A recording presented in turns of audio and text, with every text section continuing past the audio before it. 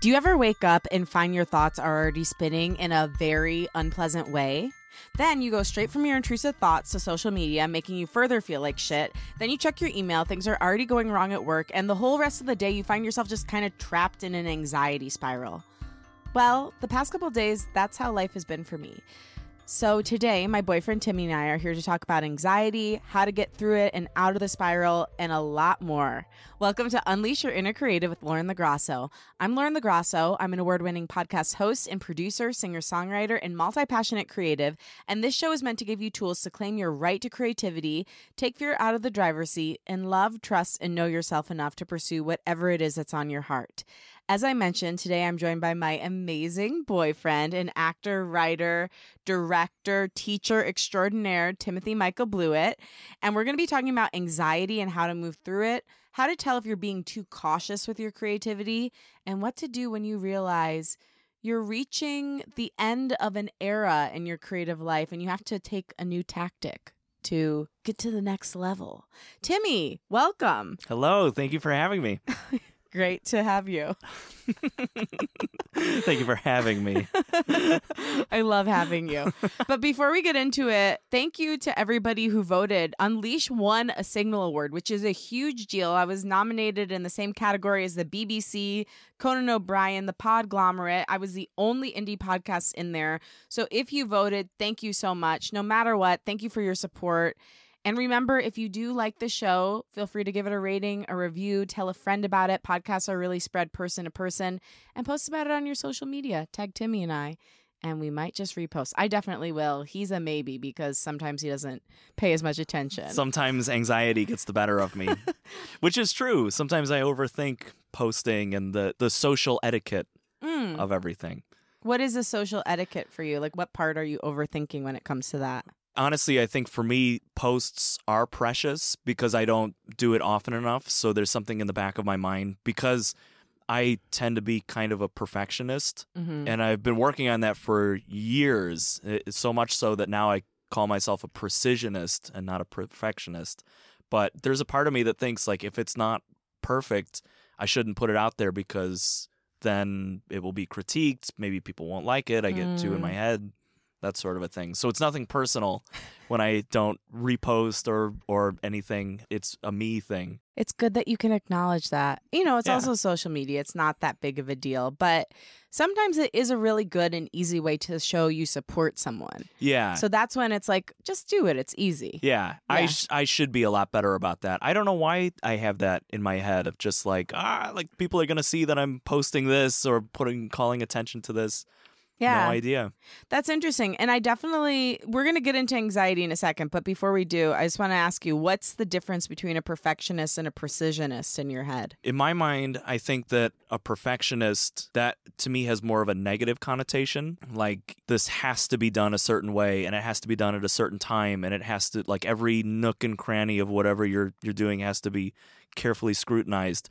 And a precisionist, on the other hand, is measuring twice, cutting once, being like, okay, let's see, I got this, this looks good, okay, execute, go for it. Let's bring it out let's bring it to fruition, but let's be really careful about it, or not precious, but let's be really, what's the word I'm looking for? Precise. Precise. I think I know what you mean. Intentional. Yeah, that's a much better word. Let's be really intentional about it. But the goal is not to obsess over it. The goal is to be intentional, get it to a place to where you feel confident and comfortable and good, and then put it forward. When you are a precisionist, how do you know when something's done?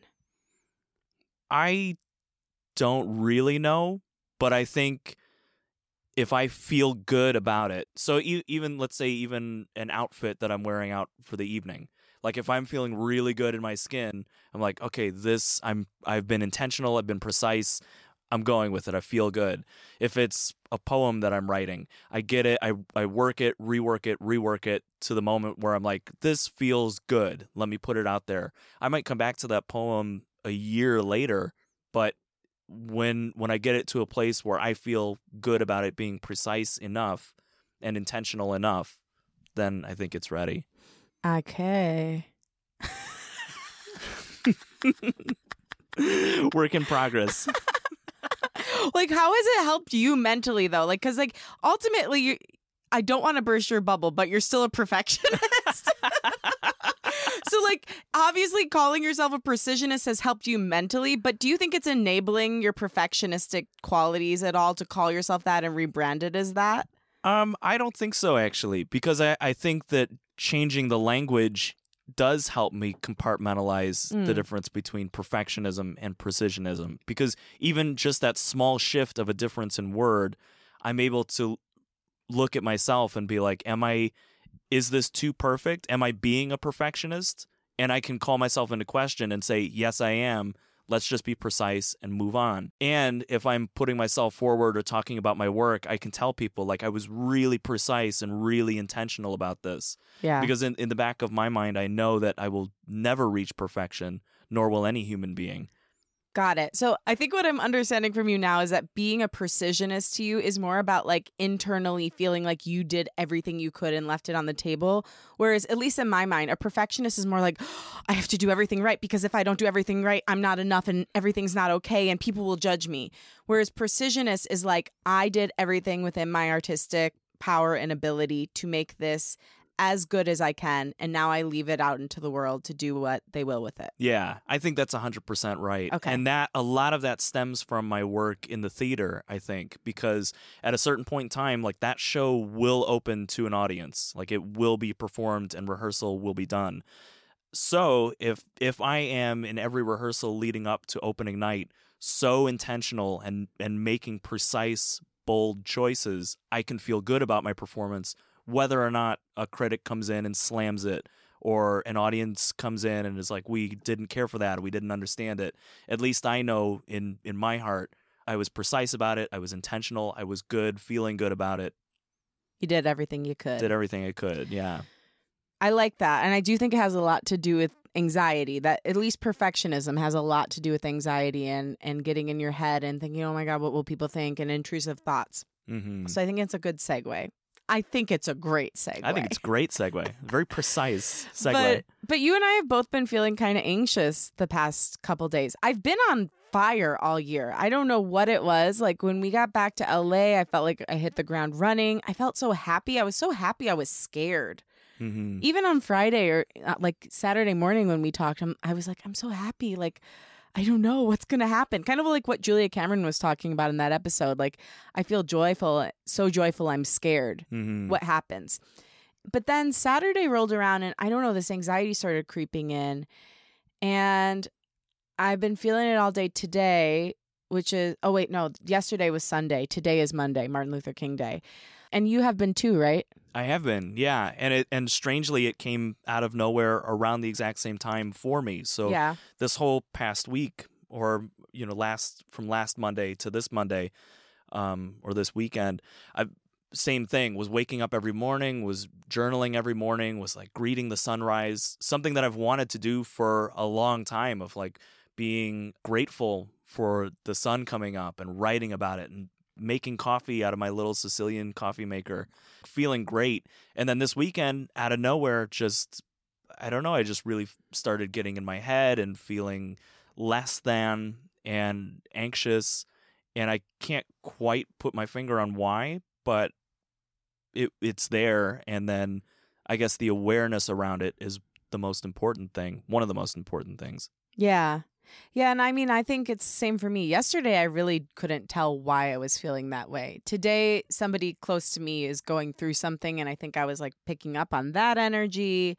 I woke up like thinking about all these tasks I needed to complete and feeling like I was behind on them. There was a lot of that kind of stuff going on, but it was just like spinning. And I will say I'm feeling a lot better now. How are you feeling right now? Yeah, I'm feeling a lot better. Yeah. I drank some kava tea, which we'll get into, but we have some great tips for what to do when you're feeling anxiety and how to healthily move through it and past it. But I was curious to hear what you think on this, because Timmy and I are doing a new way of eating and drinking right now. We're doing dry January, which has been amazing. And then we're also doing this thing where we don't eat bread, pasta, pizza, cookies, or cake. And there's another thing I'm trying to do where I think during the pandemic, I got into a phase where every single time I thought about eating anything, I was like, treat yourself. The world's ending. And that was great and fun and necessary for a time because truly like food was one of the only things that we had to get through. But I got a little bit too relaxed on it would be like if every time you had free time, always choosing to do the thing that is maybe least healthy for you. So maybe if like every time you had free time, instead of hanging out with your friends, you went on social media. Like every time you had free time, instead of like making a piece of art, you went on social media. That's what I was doing, but with food. Like every time there was an option for a meal, I was like, choose the most delicious thing, regardless of what it was, regardless of if I had had the most delicious thing 3 times in a row. And so the other thing I'm doing, long story short, is just trying to like only pick the treat yourself item like every 4th meal instead of every meal. Like balance. I'm just trying to get balance because also you feel better when you have balance. Yeah. But long story short, because we're doing sort of a cleanse, do you feel like when you cleanse that stuff, like it's only natural something comes up? Like when you're doing some sort of like physical cleanse, sometimes emotional things can come up too. Do you think there's part of that could be in there? I actually didn't think about that, but I think it's 100% true because, you know, I was telling you that this past week and a half, I was really interested in looking into the gut microbiome and this whole like inner city of your gut that is working and functioning on a molecular level that we have no idea that it's even happening. So if that is the case, and it's scientifically proven that that's happening inside of each and every one of us, then that means that there are certain microbia that are not receiving the things that they were receiving before, and they're reacting to that. Mm-hmm. So it's almost as if like, I don't know a good analogy for this, but if you're deprived of something, all of a sudden you're going to wonder like, where is it? I want this thing. I used to be receiving it. Sugar, excess of coffee, like soda, let's say. Like if you're not receiving it, your body's going to say, where is it? Yeah, so it's called withdrawal, baby. Yeah, withdrawal. So that I think absolutely like we're changing or being more conscious about what we're putting into our bodies now, and our body is wondering like, where's all this other stuff that we used to be breaking down like all the time to be able to function. Mm-hmm. Yeah, I mean, and I'm looking at it more from the perspective of, too, like the emotions of it. I think it's interesting that at first we both felt really happy, like blissful almost. And then, I mean, I guess it's just also the phases of life. I don't have to categorize it, but like, you know, it is interesting that we felt blissfully happy and then it went into anxiety and it almost feels like a test. Mm-hmm. Like, can you still find your peace even when things aren't going completely right? Yeah. Yes.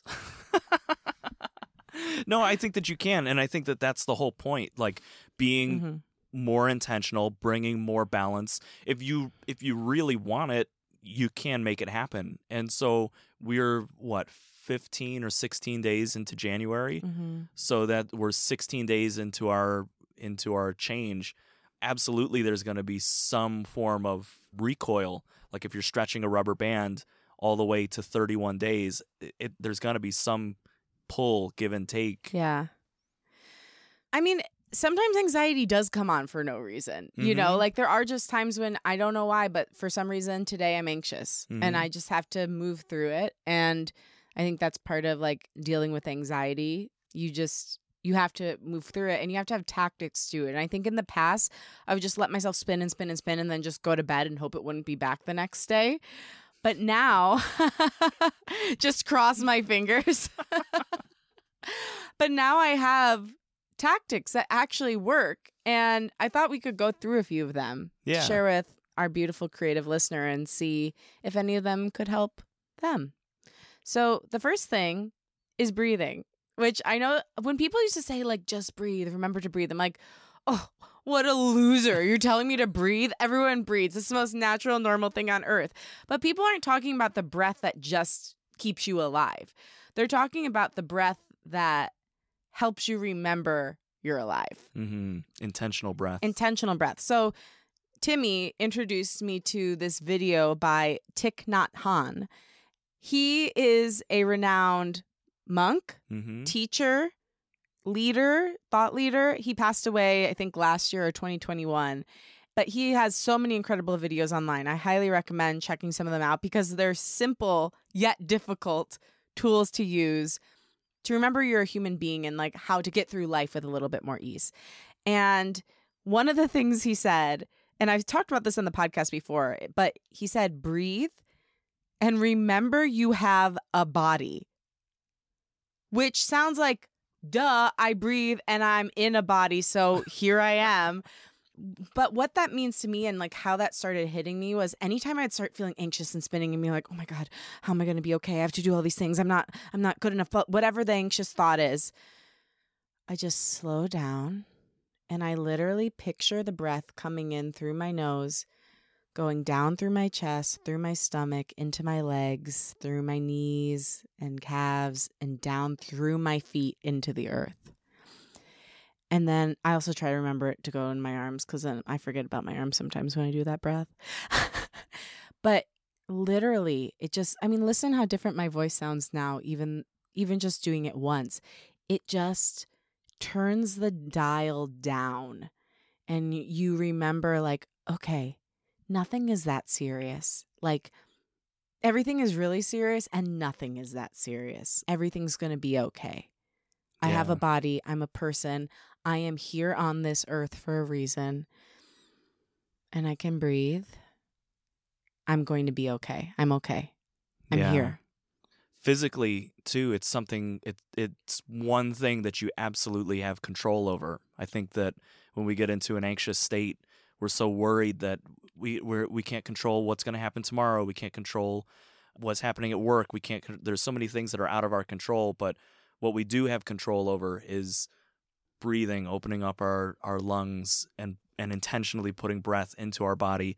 And it's a moment of compassion for yourself too, because just as we're talking about the microbes that are living within us and the cells and like everything that actually helps our body to function, even our brains, giving oxygen to our brain, this is a moment where it's like, okay, body, let me give you what you need. Let me give all of you oxygen, even my arms and fingers that I forget about. Let me give breath and air to all of you. Yeah. Let me not forget you too, because I think that's one of my intentions for this year. I told my therapist this. I want to get into my body. And again, this is like deep, heady stuff, something I never really thought about before, like the past couple years. But how much I've like detached myself from my body, or if I am in my body, I'm like basically living from the chest up, or maybe sometimes even like the neck up. Like it's very hard for me to be grounded and to be with my feet on the earth firmly planted. Like I forget my legs exist sometimes. Mm-hmm. And there's just such a power to stand on the ground firmly planted and take up space, to feel the energy in your legs, to be fully integrated. There's so much power to that, and we forget to be with our bodies. And that they have their own intelligence, and they've held on to a lot for us over the years, and they still are, you know? Yeah, that's so important to remember. Like you're talking about, can diet, like the absence of certain foods that you're putting in, trigger emotional responses. How much more so will the body trigger emotional responses when it's in an anxious state, and remembering things from childhood when we didn't have control, perhaps. Like we didn't know that we could just breathe and be intentional about that, or circumstances around us we literally did not feel safe, and so we're put into fight mode, flight mode, fawn mode, freeze mode. And here the body is storing all that trauma, but we're giving ourselves the ability to release that by breathing. Yeah. And another thing you can do to reconnect to your body is just a simple body scan. So literally going from the top of your head to the tips of your toes and just seeing. I'm constantly clenching my jaw. I'm doing it right now. You might have just heard it crack in the mic. But like just remembering like, okay, you're safe. You can release your jaw. You can be here. You don't need to clench up. You don't need to have it all figured out. I think a lot of my anxiety comes from feeling like I should have everything figured out and what's wrong with me that I don't. Like, even when I'm on the podcast and I don't know, quote unquote, the next thing to say, I start like clenching up about that and no longer having fun with it. I notice that, like, even if I'm recording with you, which we talk all day, every day, I'm like, oh, I got to have the right next thing to say. It's like, no, just release your jaw. You're fine. You're safe, baby. Yeah, I gotcha. We're a team. Yeah, exactly. But you're a team with your body and you know, hopefully with your lover. Yes. But a body scan really helps. I think another thing that really helps that we did today that was so crucial is going on a walk. Yeah, physically getting that energy out. Because again, I think a lot of anxiety is pent up, emotionally charged energy that is being stored within the body that has no way of releasing. So it releases through the mind and it releases in thoughts. And then it's just a sporadic culmination of thoughts that are bouncing off of each other. And they're often not good thoughts. But walking or some sort of physical activity will release a lot of that stored energy and allow that mind to calm down. And if you're coupling that with intentional breathing, like, it can just work wonders, I think. Totally. Another one that's in that same realm is stretching, because the body, again, I'm doing something which we talked about on my episode with Lizzie Weber, who's an amazing songwriter. You should go back and check out that episode. But I'm doing something called myofascial release right now, and it literally works on the trauma you have stored in your body through really intense massage. And yeah, that's a very intense form of it, but you can do kind of similar things just with stretching, with rolling on a tennis ball, with rolling on a foam roller. Like, that releases parts of the body that have been storing pain for you or stress or anxiety for you. I think letting out sound and movement at the same time is huge. That's something I do in therapy. And so now anytime I'm feeling something, I don't do enough of letting out the sound and the movement at the same time. But honestly, like, taking a pillow and like punching it while you like go like, oh, can feel really good. Literally hitting a pillow on a couch or a bed can feel really good while you make a sound, or even if you just do that. I like groan all the time now. Like, I'm probably a pain to be around because I'm just constantly like a sound machine. I'm always like, hey, baby, what's wrong? And I'm like, I'm fine. What's going on? Is everything okay? I'm just sitting on the computer. I'll be like, oh. You okay, baby? Everything okay? But honestly, starting to do that, like letting out these like primal screams that I've been pressing down in myself for 33 years has been extremely helpful. And even when you're in traffic, if you're feeling annoyed, let yourself scream. Think about this. If you don't scream, that scream's still inside of you. Where does it go? Into your body. Yeah, and then it gets stored there. Mm-hmm. It's interesting. The dog that I have at home can... Okay, explain that better. He's not my dog. He's my roommate's dog. The dog that I have at home. His name is Mikey, and he's a German Shepherd, and he's 2 years old.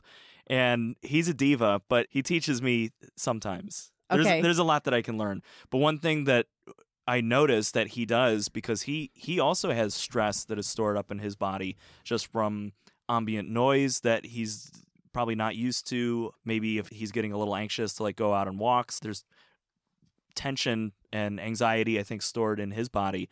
And you've seen dogs do this all the time where they like shake themselves. Yes, the shakes. They're literally shaking off stress. And that comes from, like, we can see that directly from the animal kingdom of like, we're meant to be doing that. Some form of shaking, some form of like, you've seen them yawn and stretch their jaws and stuff. And he'll make that noise. And that's all like releasing stress, and then he resets himself and is like, I'm a dog. Yeah. I'm back. That's a classic thing in somatic healing, which is like healing trauma through the body, healing trauma in the body. They have you like shake. You can like literally just like put your legs up in the air and start shaking them. Or you can stretch to the point where your arms start shaking. Like, that's a great way to release anxiety and stress. Yeah.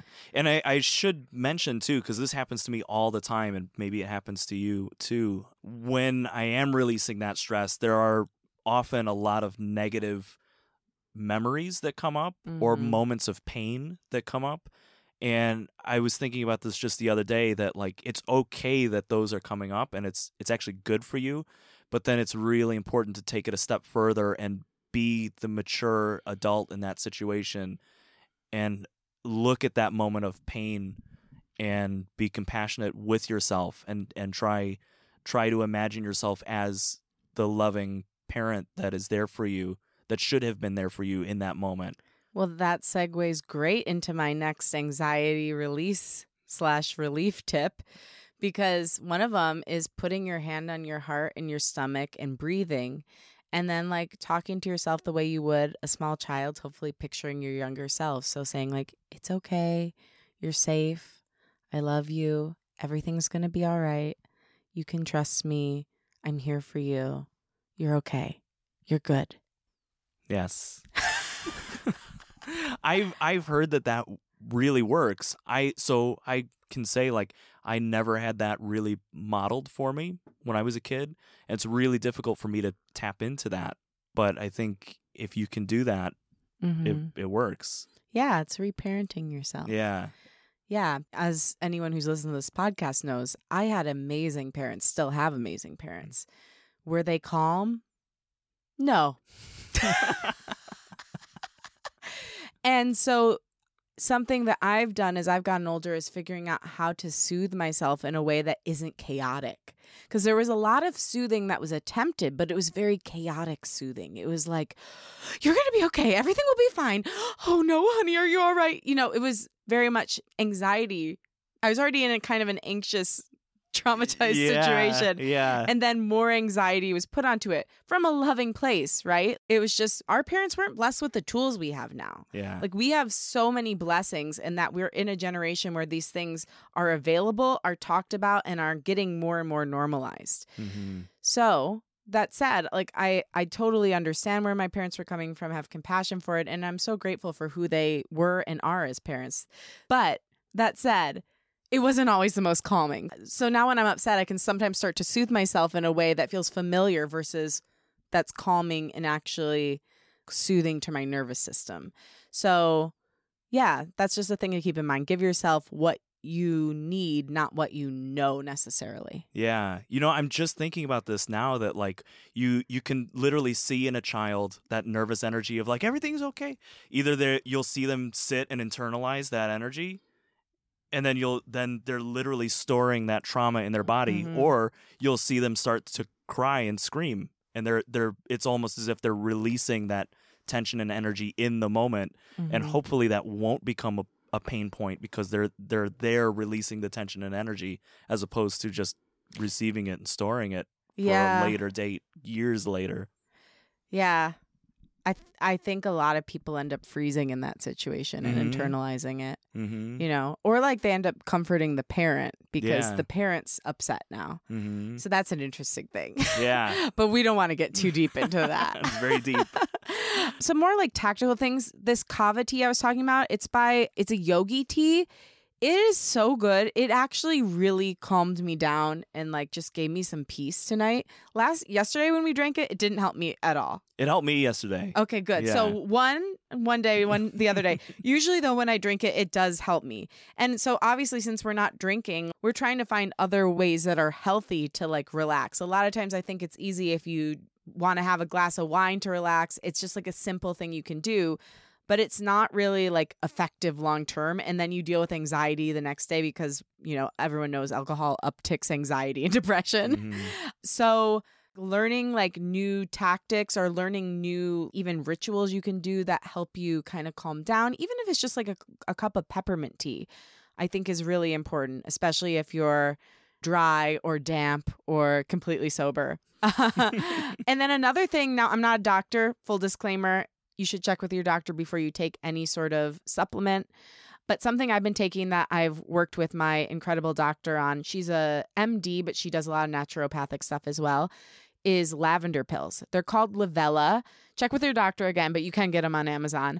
And these help me tremendously. Like this is kind of like almost like what you would take if you're really, really anxious or even like you feel like you're about to have an anxiety attack. These really help. I read the reviews on Amazon. One person wrote that, and I'm not paid by them, by the way. I just really have been helped by them. One person wrote that they thought that they were better than Xanax. I have never taken Xanax, so I don't know, but I find them highly effective. And there was a time when I was about to have an anxiety attack and I took the Lavella and it just really calmed me down. So look into that, discuss it with your doctor, but I find that to be really helpful too. Yeah, don't bite the pill. Swallow it.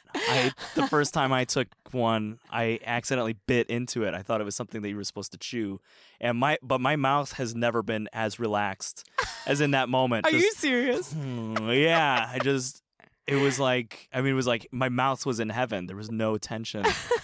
But you also had lavender mouth for like a full day. I tasted like a field of flowers. So the thing about these, I should say, I called them just lavender pills and didn't further explain. They're therapeutic grade lavender oil. So it is safe to ingest. It's just like lavender oil that's in a pill, kind of the same way like a fish oil pill would be. But unfortunately, Timmy bit down on his and had lavender oil in his mouth for like a full day. We live and we learn. We live and learn and then get loves. Another thing that can help is lighting a candle. So light a candle, hold a crystal. Like I really like holding rose quartz. It just makes me feel calm and it just gives you like a touchstone. Like anything that's been in the earth that long can't be bad is what I think. Lighting incense, taking a bath. Oh my gosh. Mm-hmm. Yeah. Bath is my first line of defense when anything is going wrong in my life. I'm like, get in the bath. It will be better if you get in the bath. Yeah, especially if you get in the bath, light a candle and incense. Bam. Then woof. And take a Lavella. Take a Lavella. Perfect. There's something about that being immersed in water that has a very cleansing effect. You know, people say all the time, like taking showers really relieves stress. There's something about being immersed in water that relieves stress, makes you feel like you're literally returning to the natal state. Yeah. Like when you're inside the womb. And my therapist, too, she's a licensed psychotherapist, but trend with me, I guess. I like people who are East meets West, basically. But she's a licensed psychotherapist, and she also does a lot of energy healing, and she does, what's it called? She does something called radical aliveness, which basically is a somatic type of healing. But one thing she said energetically is when you take a shower, it literally like can wipe the bad energy off you. So if you're ever feeling really anxious or really upset, if you get in the shower, it can wipe the energy off of you. So it depends the mood I'm in. Like if I'm really spiraling, I need full submersion. I need to go into the bath. But if it's like a light spiral, I can go into the shower. Usually what I'll do is take a bath and then take like a 1-minute shower after and just like, especially because I like bubbles. Ooh. But I'll take a 1-minute shower after. But I do think that helps. Yeah. 2 thumbs up. And then the final thing on my list is, there's a couple more things. Talk to somebody you trust and just ask them to listen. So this is something I'm trying to get over. When I was younger, I felt like every time I talked to someone when they were telling me things, I had to fix their problem for them. And so something I'm practicing within myself is like, I'm trying, and I'm not perfect at it or even close. I'm not even a precisionist. But when somebody is telling me their problem, I try to listen and like only offer advice if they ask for it, or if I say like, do you want my advice? And they say yes. And in turn, like I think when you're going through an anxious state, the best thing is just having somebody to just be there and listen to you. Yeah. Sometimes just being there for someone, just having another presence, another person to confide in, or just to listen. Yeah. Can work wonders. You were that for me earlier today when we went on our walk. Yeah. You listened to me, and it's not like we fixed anything, but you just listened to what I was going through and it felt better. How did you get so good at just listening and not giving advice? I don't know. I don't know, babe. I have no idea. It's definitely earned. Like I know that there's a lot in my life that I've, mistakes I've made, but I don't know. But I actually enjoy listening. Why do you like it so much? I'm not sure. I really don't know. I think a lot of it has to do with the kind of work that I'm drawn to do. Like I love creating characters and creating stories and writing poems and writing just being in wonderful environments and meeting wonderful, interesting people. And that, like, in order to do that, you have to be open to do that. You have to receive and just listen. Just be silent and listen. Well, you're very good at it, baby. Thank you. The final thing If there's something a loved one can actually do for you to help, ask them. Or on the other hand, if like you see somebody, especially as someone who has anxiety, if you see somebody experiencing anxiety and spiraling and you know there's something you can do to help, offer it. Mm-hmm. So earlier today, I was like, oh God, I have to record my podcast and like, I don't know how I'm going to do it. And Timmy just looked at me. He's like, do you want me to do it with you? I was really hoping you would because I really wanted to record with you, but I don't know why. I just didn't want to ask you for some reason. Like I didn't want to like burden you or whatever, even though it's a word-winning show. Your lucky day. The honor is mine. I am honored. No, it's both of our honors. Your honor. Your honor? It's our honor. Your honor is our honor.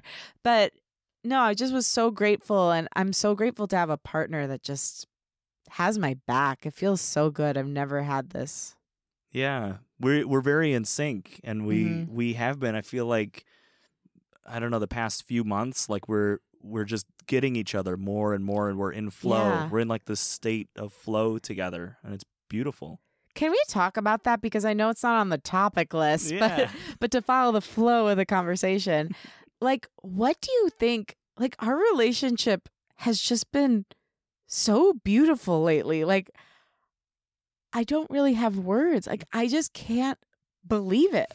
It's always been really beautiful, but like, you know, first year of relationship, you're working through things, you're learning who the other person is. Like, there are ups and downs, you know, there are moments where you're like, oh, I don't really get that. We've just been like so on the same page and so in sync and so just having so much fun and so many beautiful conversations. Like, why do you think that is? Yeah, I don't know. But I think it has something to do with, we knew when we first started dating that we had some of the same dreams and some of the same goals, and even where we come from geographically in the world, like the Midwest of the United States, like that's a very particular place with a very particular set of values and life circumstances. I mean, just like growing up with a Midwest winter, that'll change you. Yep. And growing up Catholic. That'll change you. And so I think even though we both came from very different life points or life circumstances, I mean, you're an only child, I'm one of 7 kids, like that sort of a thing. Our goals and our dreams and our desires and our character and our integrity is all very similar. And I think getting to know you over the past year, like in depth, like in a very healthy, in-depth, authentic way. Yeah. Because when two people are being authentic in a relationship, okay, so here's the phases of the relationship, of a good relationship, as far as I can tell. First few months, you are high on love drugs. You are useless to society. All you can do is, well, you know, and this be in love and eat great food and like hopefully do your job. And that's a question mark. I have no idea what I did during those few months. Like I was just a walking love zombie. Then the next few months, oh my God, wait, what? You're a person? How dare you? And you're both fighting for your individual identities. And you're also trying to figure out what the relationship is. And like, oh, is it okay to have conflict once in a while? How do we want to resolve that? How is it different than what we've seen modeled for us? How is it different than what we've had in past relationships? There's a lot of negotiating that happens in phase 2. Then there's like phase 3 where the dust starts to kind of settle. You're like coming back to where you were in the beginning, but in a healthy way. There's a few more challenges, but you know, you're going to get through them. And then there's phase 4, which is what we're in right now, where all that hard work pays off. And listen, there's going to be a million more phases, but all that hard work pays off. You're like in that same like beautiful love bubble that you were in the beginning, but you have your logic center in your brain back. So you are conducting business in a way that's healthy and makes sense. And you also, you know each other. So you're as in love as you were in the beginning, if not more. But you're actually completely authentic because neither of you is trying to prove, neither of you is trying to hide. You know each other, love, see, and deeply accept one another. And it's like a true unconditional love. It's not a trying to change. It's like, I see you, who you are now. I know what's challenging for you, what's challenging for me, what's challenging for us. And I accept you and me and all we are together. Do you think that's true? Amen. Yeah. Yeah. And I think like also too, just communication, like keeping an open line of communication and asking genuinely, can you help me out with this? Would you mind doing this? Like a genuine desire and a genuine need, and presenting that to your partner. 'Cause that's ultimately like why most of us are doing this. There's someone that we think can help make our lives better, us as individuals, but then together we can do amazing things. Yeah. And so like genuinely asking and being there for each other back and forth. Baby.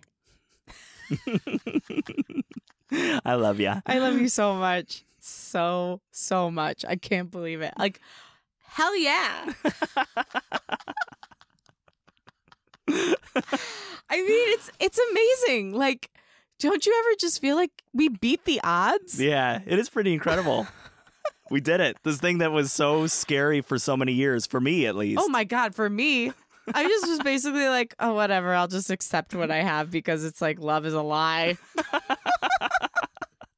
And don't get me wrong. Like, I loved my past partners, but like, it was nothing like this. Nothing like this.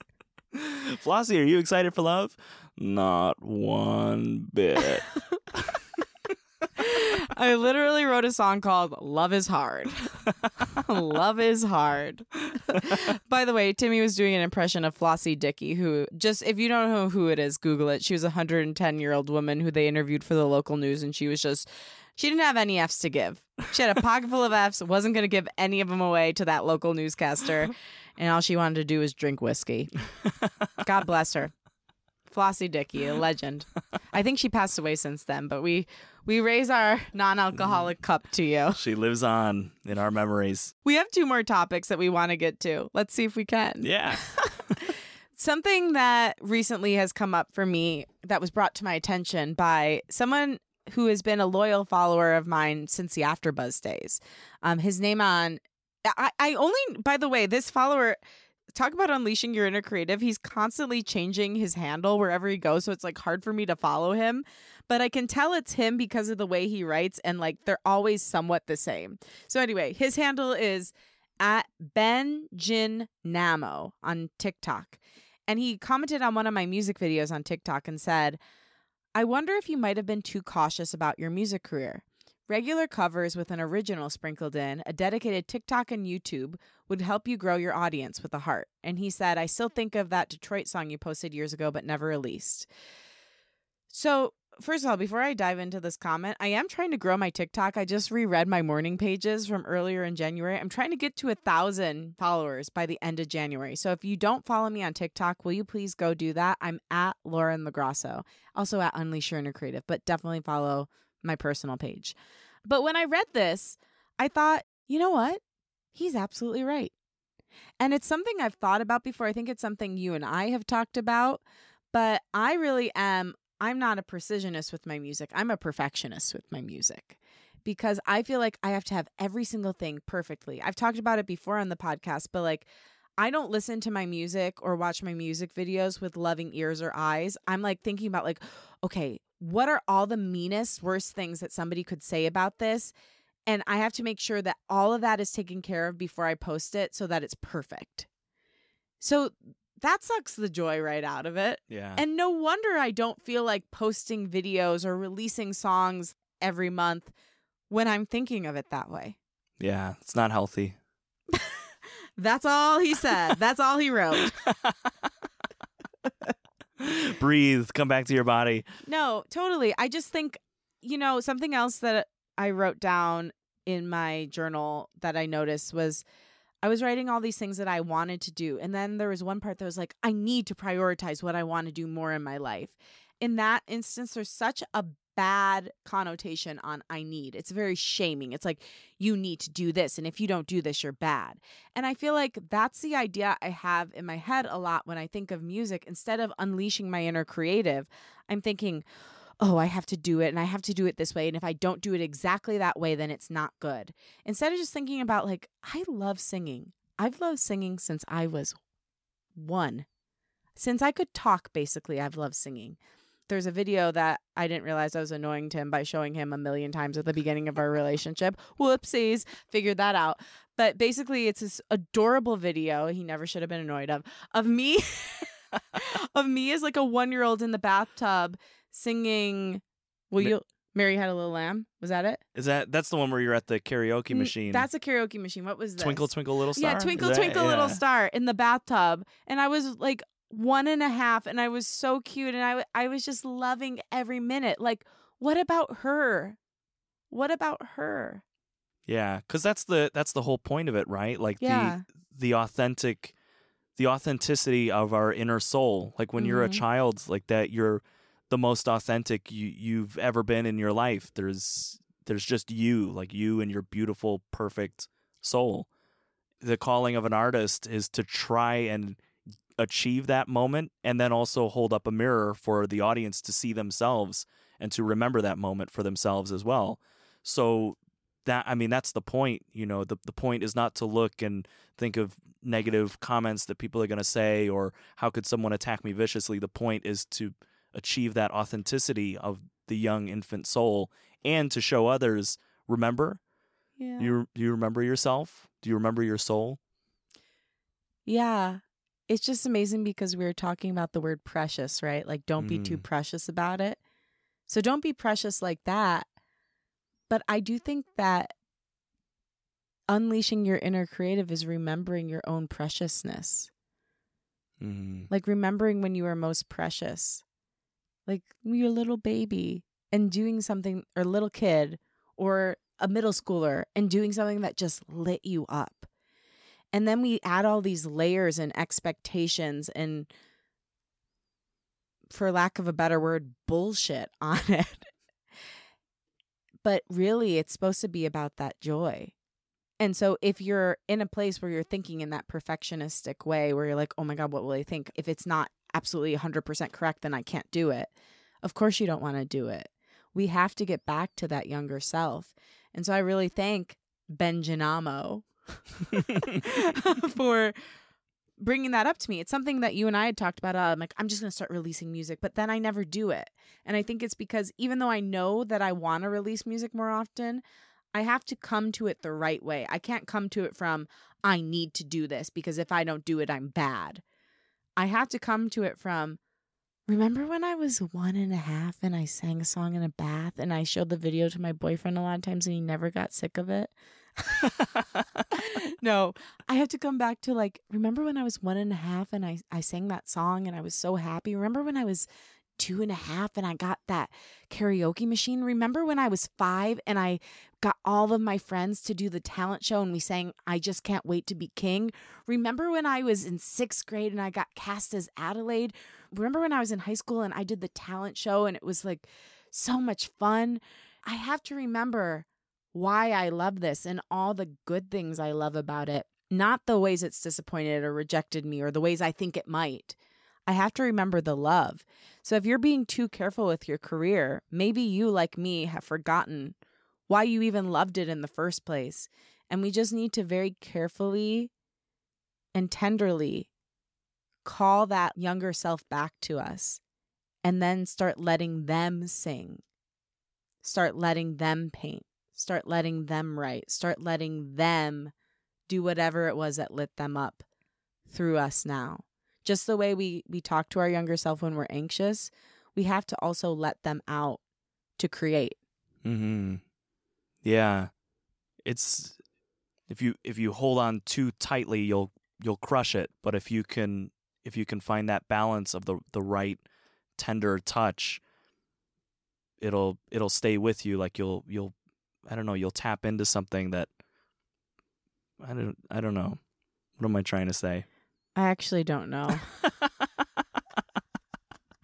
I think what you're saying is like basically it is hard because you are driven and you are career oriented and you want, well, I'm talking about myself right now. I am driven and you too. I know the two of us. Okay. So maybe for you two listening, but like we are driven and we are career oriented and we do want big things. But also if we forget that little one, it's all just so stupid and so annoying and so like blah and you're not even going to want to do it anymore. So you can still have the big goal, but that can't really be what's driving you. What's driving you is to bring that inner child joy. Yeah. Finding a way to tap into that. It's important. It's important. Okay, our final topic. Reaching different phases of your life and creative journey and figuring out when you need to change your tactic or your goal. This is something I think about a lot with my music career because I think there have been many times when like I've advanced and then plateaued and then advanced and then plateaued. I think I need to find a new tactic because all the ones I've tried so far haven't worked, and that doesn't mean I'm not on the right path, but maybe it does literally mean posting more videos, or maybe it means like really trying to just do it for joy. Like what would happen if for a year I released music, still did all the things I was doing, but like my main goal was joy? What could happen? I don't know. Yeah, you don't know. Because, I think this is important too. Like I was mentioning before we started this about the shift in perspective. And if you're constantly going after one goal with one particular perspective, you maybe will only be able to achieve that goal one way. You shift your perspective, you might be able to achieve that goal in another way. Or if you're not able to achieve that goal with one perspective, the other perspective will help you achieve that goal. Can you give an example of what that could look like in real life? I feel like there are some famous examples of this. How about one in your life? Yeah. I'm trying to get Timmy to be more vulnerable on air. The diet, for example, if I'm like, I don't have any energy in the morning and I want to be grateful for my morning and I don't know why I don't have any energy, a simple shift. A simple shift will do it for Mr. Blewitt. A simple shift of like even just going to bed an hour earlier and sticking to that, or not drinking alcohol for 30 days. Like that shift will bring in a different energy. Okay, I get what you're saying now. So basically what you're saying is like if something's not working, literally just make a different choice and something is going to shift for you. Yeah. That's something I'm giving a lot of advice to somebody who I'm close to all the time. Like just you're unhappy, so just try making one different choice and see what happens. Just try one. But you know, it's easy advice to give out. It's difficult to do because we get in a feedback loop, especially with things like our creative career, because we're like, well, it's so hard even to put one foot in front of the other when you're working, especially when you're working alone on something. If I have to think about stopping what I'm doing, coming up with a new way of approaching it, then executing it, it's like almost too much. So I just end up keeping on doing the same thing I was doing, even though I know for sure it's not working. Because I don't have anyone to hold the weight with me. So I think part of it too could be at least having something that Julia Cameron calls a believing mirror, like someone like Timmy or someone like my friend Liz, who wrote the music for this show, who can help you sort through your ideas and at least figure out the new direction. Yeah. You know? Even if they can't help you hold the burden, that they can at least hold the burden of co-creating the ideas with you. Yeah. And like, you know, we talk about this quite a lot in our own careers. Like we will always have and will always be able to come back to the way that we're doing things now. Yeah. The current perspective that we have, or the current use of tactics, approach to go after it. But we'll never know what we can achieve or what else is out there if we don't shift and try a new approach. It would be so easy to come back to the same way that we're doing it now, and we would have the same problems, and we could continue our lives like that. But I know you and I know myself, and I personally am not content with living like that. I'm constantly trying to better myself as best as I can. Yeah.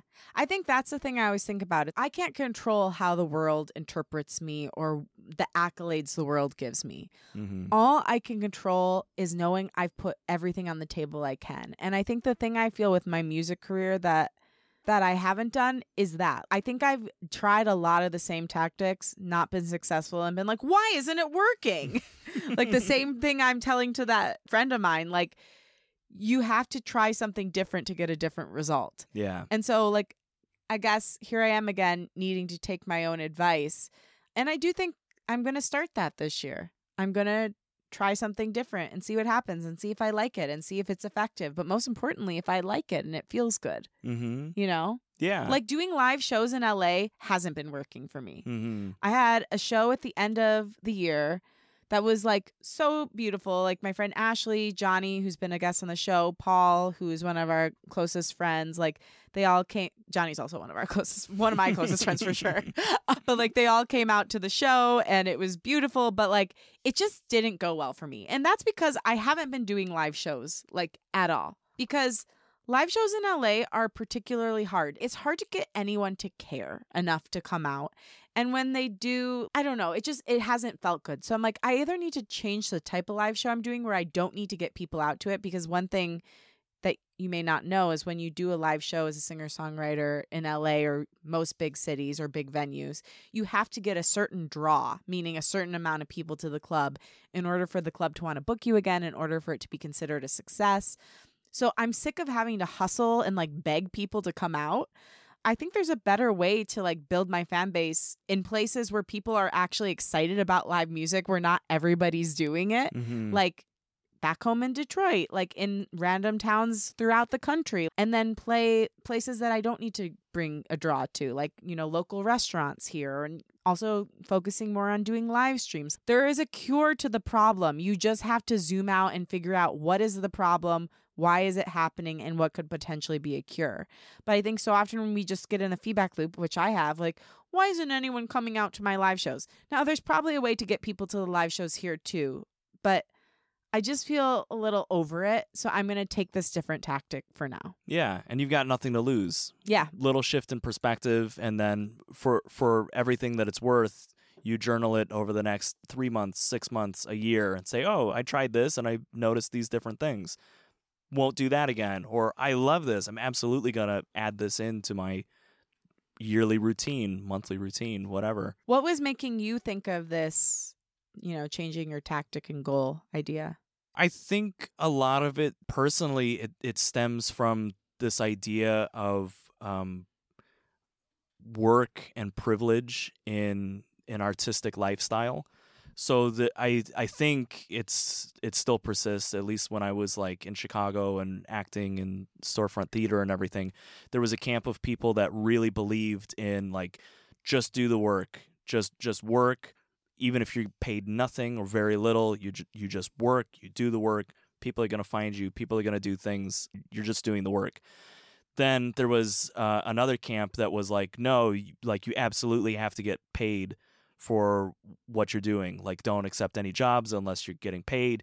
Money comes first. It's all about money.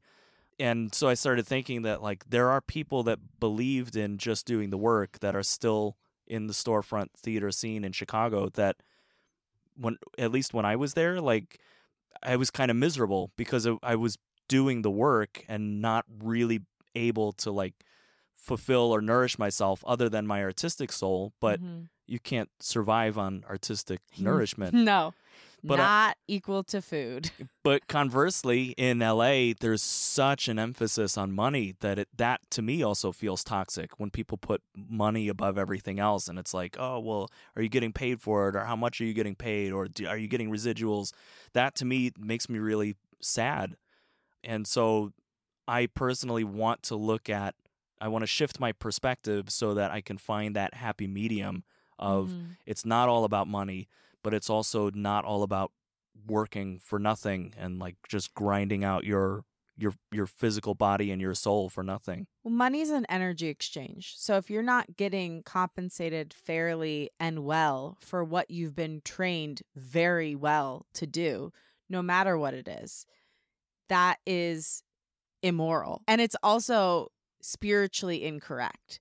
Because of the agreements we've made in the world. Now, if we bartered, it'd be very different. But because of the agreements we've made in the world that we live in this capitalistic society, it is like spiritually incorrect to require somebody who has a master's degree in their field of choice and also tons of experience to work for little or nothing. It's spiritually incorrect. Yeah. So, but I still think that there are people in the artistic world that would say like, well, that's the price you pay for good art. I still am thinking about that. And I'm like, if So I can believe that. I can have that perspective and listen to those voices that have told and taught me that and live that life if I want to. Yeah. Or I can shift from that perspective and pursue something different. And no matter what, like if I don't like that different perspective life that I'm going to shift to, I can always come back to the other one. Yeah. And I want to say an addendum on what I just said. I think the only exceptions to that are if you and your friends are all doing something together and you've all agreed together that this is our work and whatever comes from it, we're going to share. If you're helping a friend and it's like a one-day thing and you feel really passionate about them and this is how you're supporting them.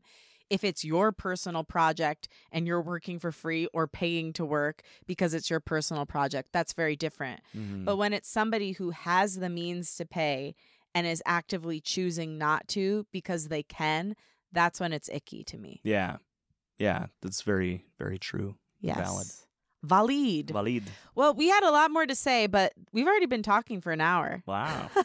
Time flies. So thank you so much to my guest and co-host, Timmy. Timmy, tell the people where they can find you and what you're up to right now. You can find me on Instagram at The Feisty Rascal. Right now, I'm writing a proof of concept for a television show. And Woo! I'm also about to be in discussions about a new short film that I'm going to be working on in the year 2023. More immediate than that, I am going to be teaching playwriting at Compton Early College High School in Compton, LA, which I'm very excited about. I'm so excited for those kids. And I'm excited for you. It's going to be so fun. It's going to be fun. It's such a cool thing you're teaching too. These kids have stories that they want to tell and they have voices that need to be heard. And I'm honored enough to be a guest teacher there that it can just help facilitate those voices and, I don't know, be a listener and a sounding board and some words of advice that I've picked up over the years by being in the business and trying to get their stories told. Yeah, and be their advocate and creative ally. So yay, that's going to be so much fun. Thank you again for listening. Thanks to Liz Full for the show's theme music. You can follow her at Liz Full. If you like what you heard today, remember to rate, review, and follow Unleash on Apple Podcasts or wherever you get your podcasts. Share the show with a friend and post about it on social media. Tag me at Lauren LaGrasso and at Unleash Your Inner Creative, and I will repost to share my gratitude. Also tag Timmy at The Feisty Rascal so he can repost. Maybe. My wish for you this week is that when you find yourself anxious, you reach for one of the tools that we discussed and that you're not too careful with your creative endeavor because your younger self just wants to feel joy. So let them. I love you. We love you. Oh, Timmy's going to say it with me. Here we go. 1, 2, 3. We love you and we believe in you. Talk with you next week.